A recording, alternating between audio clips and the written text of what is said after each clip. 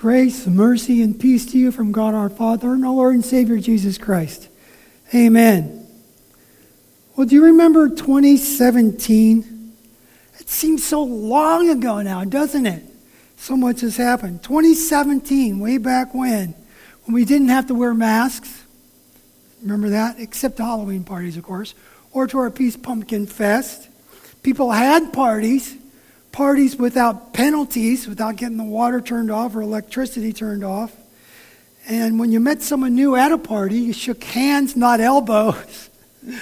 Social distancing wasn't even in our vocabulary yet, and if it were, it probably would have meant something like driving a good distance for a good social visit with friends or relatives. Maybe up in the mountains or someplace remote. And if you're going to Zoom there, that meant you were going to drive fast so you can see them soon face to face. So much has changed, but you remember all that way back in 2017. Now, another things Lutherans the world over were doing way back in 2017, including ourselves right here at Peace Lutheran. One thing we were doing was celebrating the 500th anniversary of the Reformation. It's all coming back to you now, isn't it? That summer of 2017, I took my very first overseas trip ever and went to the places of the Reformation. My wife, Lori, and I visited Wittenberg, Germany, for example, and we stood before the very entryway of the Castle Church where Martin Luther in 1517 posted his 95 Theses, protesting indulgences, purgatory, penance requirements for the forgiveness of sins, and on and on and on the list went. Okay, so for many, that right there, the posting of the 95 Theses, marked the beginning of the Reformation, and that was now 504 years ago. So the question is, what's this 500th anniversary celebration today all about? What is this Here I Stand Sunday commemorating? I thought we already made the big to-do about the Reformation 3.5-4 years ago. Well, I got news for you.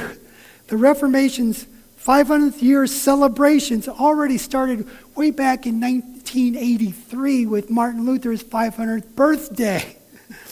And moving forward, there'll be plenty more anniversaries to celebrate for a good long while. As far as, for example, the so-called gem of the Reformation. Do you know what that is? Martin Luther's Small Catechism, considered a classic in historic literature. It turns 500 in the year 2029, so we can look forward to that. Then there's the Augsburg Confession, 1530, add 500 years, and on it goes. We're going to be partying, hopefully without penalty, and hopefully without masks. But today on this Here I Stand Sunday, we're looking back at that dramatic scene at the so-called Diet of Worms of 1521, where a nervous but bold Luther made his life-altering, history-changing confession of faith in the Word of God. The highest authority there is, Luther maintained. It's still all about Jesus. So let's take a closer look at this day, April 18th, 1521. The place, Worms, spelled worms in English. And no, worms were not on the lunch menu in this locale. The term diet refers not to food, but to an imperial assembly where rulers and dignitaries all gathered to tackle the pressing issues of the day, like condemning heretics to die. This little southwestern German town, population 7,000, swelled to over 10,000 for the occasion, and it all could have ended up finished on April 17th, 1521. Martin Luther, recently excommunicated by Pope Leo X in Rome for refusing to recant his writing, including his 95 Theses, all said to be in opposition to the church's teachings, he had up to this point refused to recant. In fact, after Luther received an official copy of the Pope's excommunication papers back in the fall, Luther invited some friends and faculty from the University of Wittenberg to come out for a little papal paper burning party. This was right in the gateway of Wittenberg, and now Luther said, I'm getting back at you. The Pope's letter called for all of Luther's works everywhere to be burned wherever they were found, quote, publicly and solemnly in the presence of the clerics and all the people, unquote. So Luther thought he'd just do the same thing with not only those excommunication papers themselves that he had received from the Pope, but he would also throw in some church canon law books with which he himself disagreed doctrinally.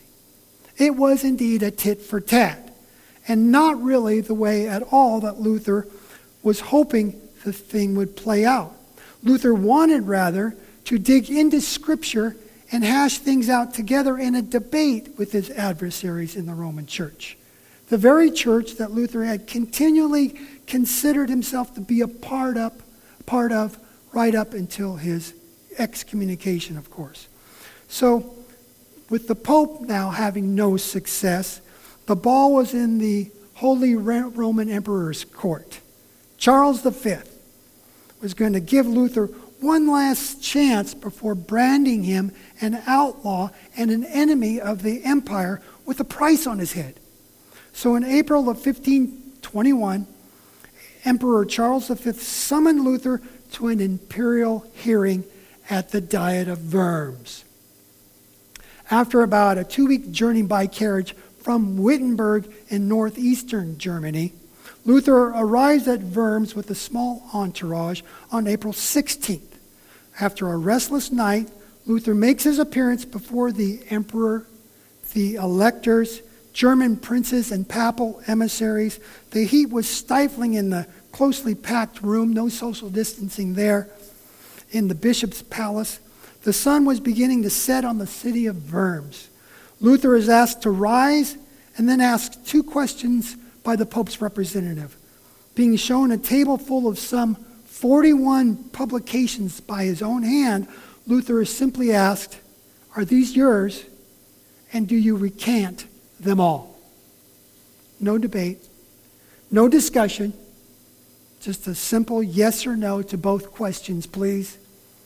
Unfortunately, that's how it went for Luther that day in 1521. But it actually could have been worse, believe it or not.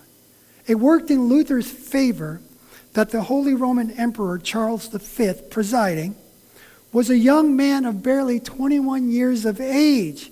He had come to the throne at the ripe old age of 19 and inherited a full slate of global problems, including an aggressive Ottoman Empire, always threatening to expand into Europe under the crafty Sultan Suleiman the Great. That was on the eastern border, and on the western front was a war with France. So Charles, knowing Luther's popularity in all the German states, wanted to give Luther every last chance to live out his days in peace and harmony with both the ecclesiastical and civil authorities. But Emperor Charles was also a very devout Catholic. And by the way, he simultaneously wore the crown of the King of Spain and the King of the Netherlands, where the Inquisition had already set a very bad precedent for the survival of heretics. Now, all eyes were on Luther, as the Wittenberg Bible professor stood silently before his works laid out. Would he retract what he had written and said against the abuses in the church and the papal tyranny? Would he recant? Most of all, would he give up on the gospel that he had preached and taught, giving comfort and certainty to consciences in Christ alone as the one true mediator between man and God? Would Luther deny the faith as he had come to know it? All would be well with Pope and Emperor if he did just recant. On the other hand, if he did not recant, his own life would be at risk. He could be burned right there as a heretic, as were others before him.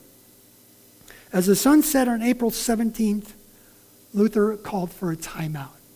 He asked for more time. He pointed out that those books before him were great in both number and in variety. And it wouldn't be prudent to pronounce a sweeping judgment upon them all without a chance to review them. Court adjourned until the same time the next day, April 18th, 1521. Gathered again and now losing patience, John Eck, the Pope's spokesperson, interrogated Luther once more before the assembly. Martin, answer clearly and without any double talk. Do you or do you not recant your books and the errors in them? That was it. Recant or stand firm. With beads of sweat on his face, Luther gave this now very famous response. Unless I'm convinced by the testimony of the Scriptures or by clear reason, for I do not trust either in the Pope or in councils alone, since it is well known that they have often erred and contradicted themselves. I am bound by the Scriptures that I have quoted, and my conscience is captive to the Word of God. I cannot and I will not recant anything, since it is neither safe nor right to go against conscience. I cannot do otherwise. Here I stand. May God help me. Amen. At this bold confession, the room erupted in noise. Some rejoiced, some demanded fire.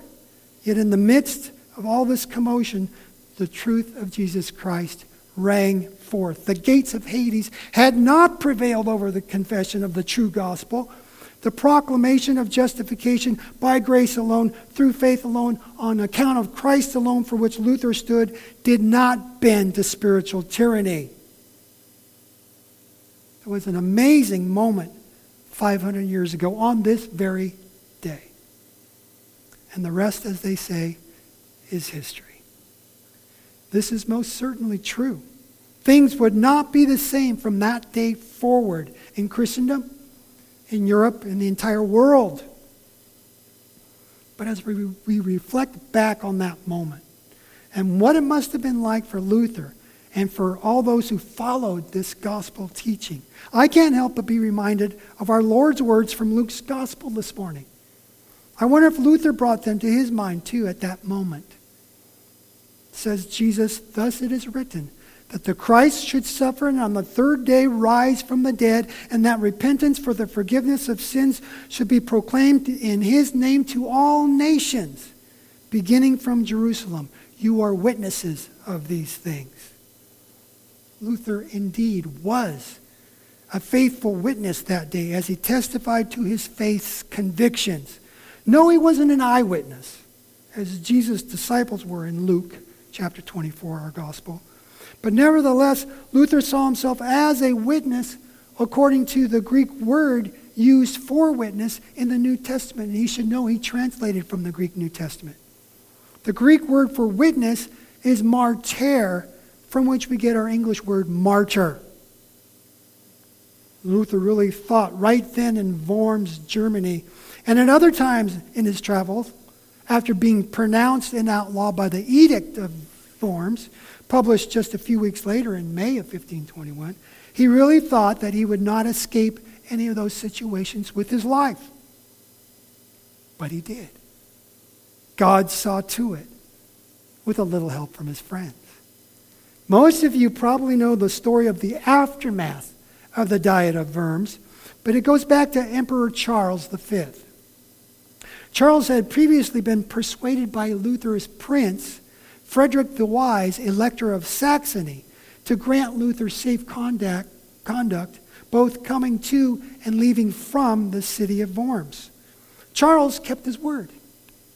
After all, as Elector of Saxony, Frederick the Wise was one of those electors who elected Charles V to be the Holy Roman Emperor in the first place.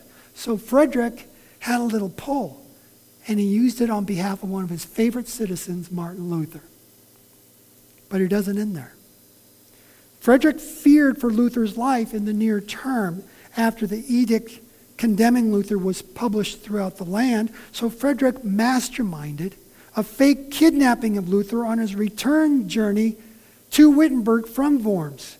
Frederick had a wise plan of masked men spiriting Luther away to his safe fortress, and I might say a mighty one at that, at the Wartburg Castle near Eisenach, Germany. There, Luther laid low for the better part of a year. He grew a beard and gained an alias. Luther, for a time, became known as Knight George. That was his handle. Everybody assumed Luther was either killed or at least imprisoned until the heat was off him, so to speak. While sheltering in place there at the Wartburg Castle, Luther continued his significant contributions to the church and to the reform movement that he had started. He first translated the very first edition of the New Testament into the German language. It was called Luther's Bible. Historians credit Luther for galvanizing the German language into one common dialect by this published New Testament, as Germany at this point in its history was not yet a unified nation, but rather made up of many states and provinces. Now, more importantly, however, Luther helped put the mighty Word of God into the hands of the people in their vernacular. Common folk, for the first time, could read the Scriptures and understand it. They could grow in their biblical literacy. We kind of take this for granted today, don't we? So many households have multiple editions of the whole Bible, Old and New Testament, just gathering dust on the shelves.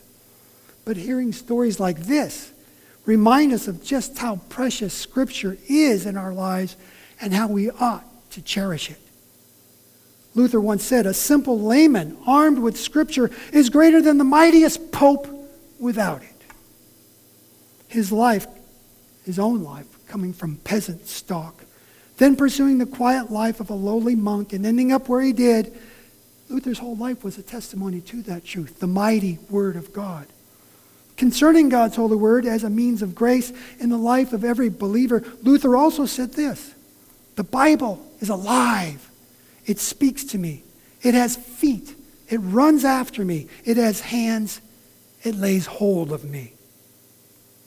Christ's words truly did lay hold of this faithful witness. Luther's heroic stand at Worms is reminiscent of Peter and the apostles in the book of Acts, as we see these witnesses who were once cowering behind locked doors for fear of the Jews coming after them, as they once captured their master, Jesus.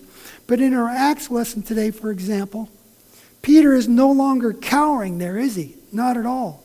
With boldness, he declares to the very leaders who perpetrated Christ's crucifixion, he declares, "The God of our fathers glorified his servant Jesus, whom you delivered over and denied in the presence of Pilate when he had decided to release him. But you denied the holy and righteous one and asked for a murderer to be granted to you. And you killed the author of life, whom God raised from the dead. To this we are witnesses." Armed with the Word of God, empowered by God's Holy Spirit, Peter and the apostles too were indeed witnesses. In his day, Luther stood up and spoke clearly and fearlessly as a witness to the gospel of Jesus Christ. 500 years later, today, we stand in the footsteps of the apostles, of the martyrs and reformers like Martin Luther. We stand in and by the power of the same Holy Spirit, boldly proclaiming the one who has called us out of darkness and into his marvelous light. We stand boldly with each other, and we stand in our callings, renouncing on a daily basis the devil and all his works and all his ways. We stand only by the grace of God, steadfast and ready to suffer all rather than fall away. We do not stand on Peter or John or Martin Luther, but we stand on Christ, the rock of our salvation. And we gladly stand along with all these witnesses, firm on the testimony of the Holy Scriptures, to confess the saving gospel of Christ, our good shepherd, who died and rose again, and in whose name is the forgiveness of sins for all people. Here we stand. We can do no other. God help us. Amen. And as a little test to our testimony, Christ is risen. He is risen indeed. Hallelujah. Amen.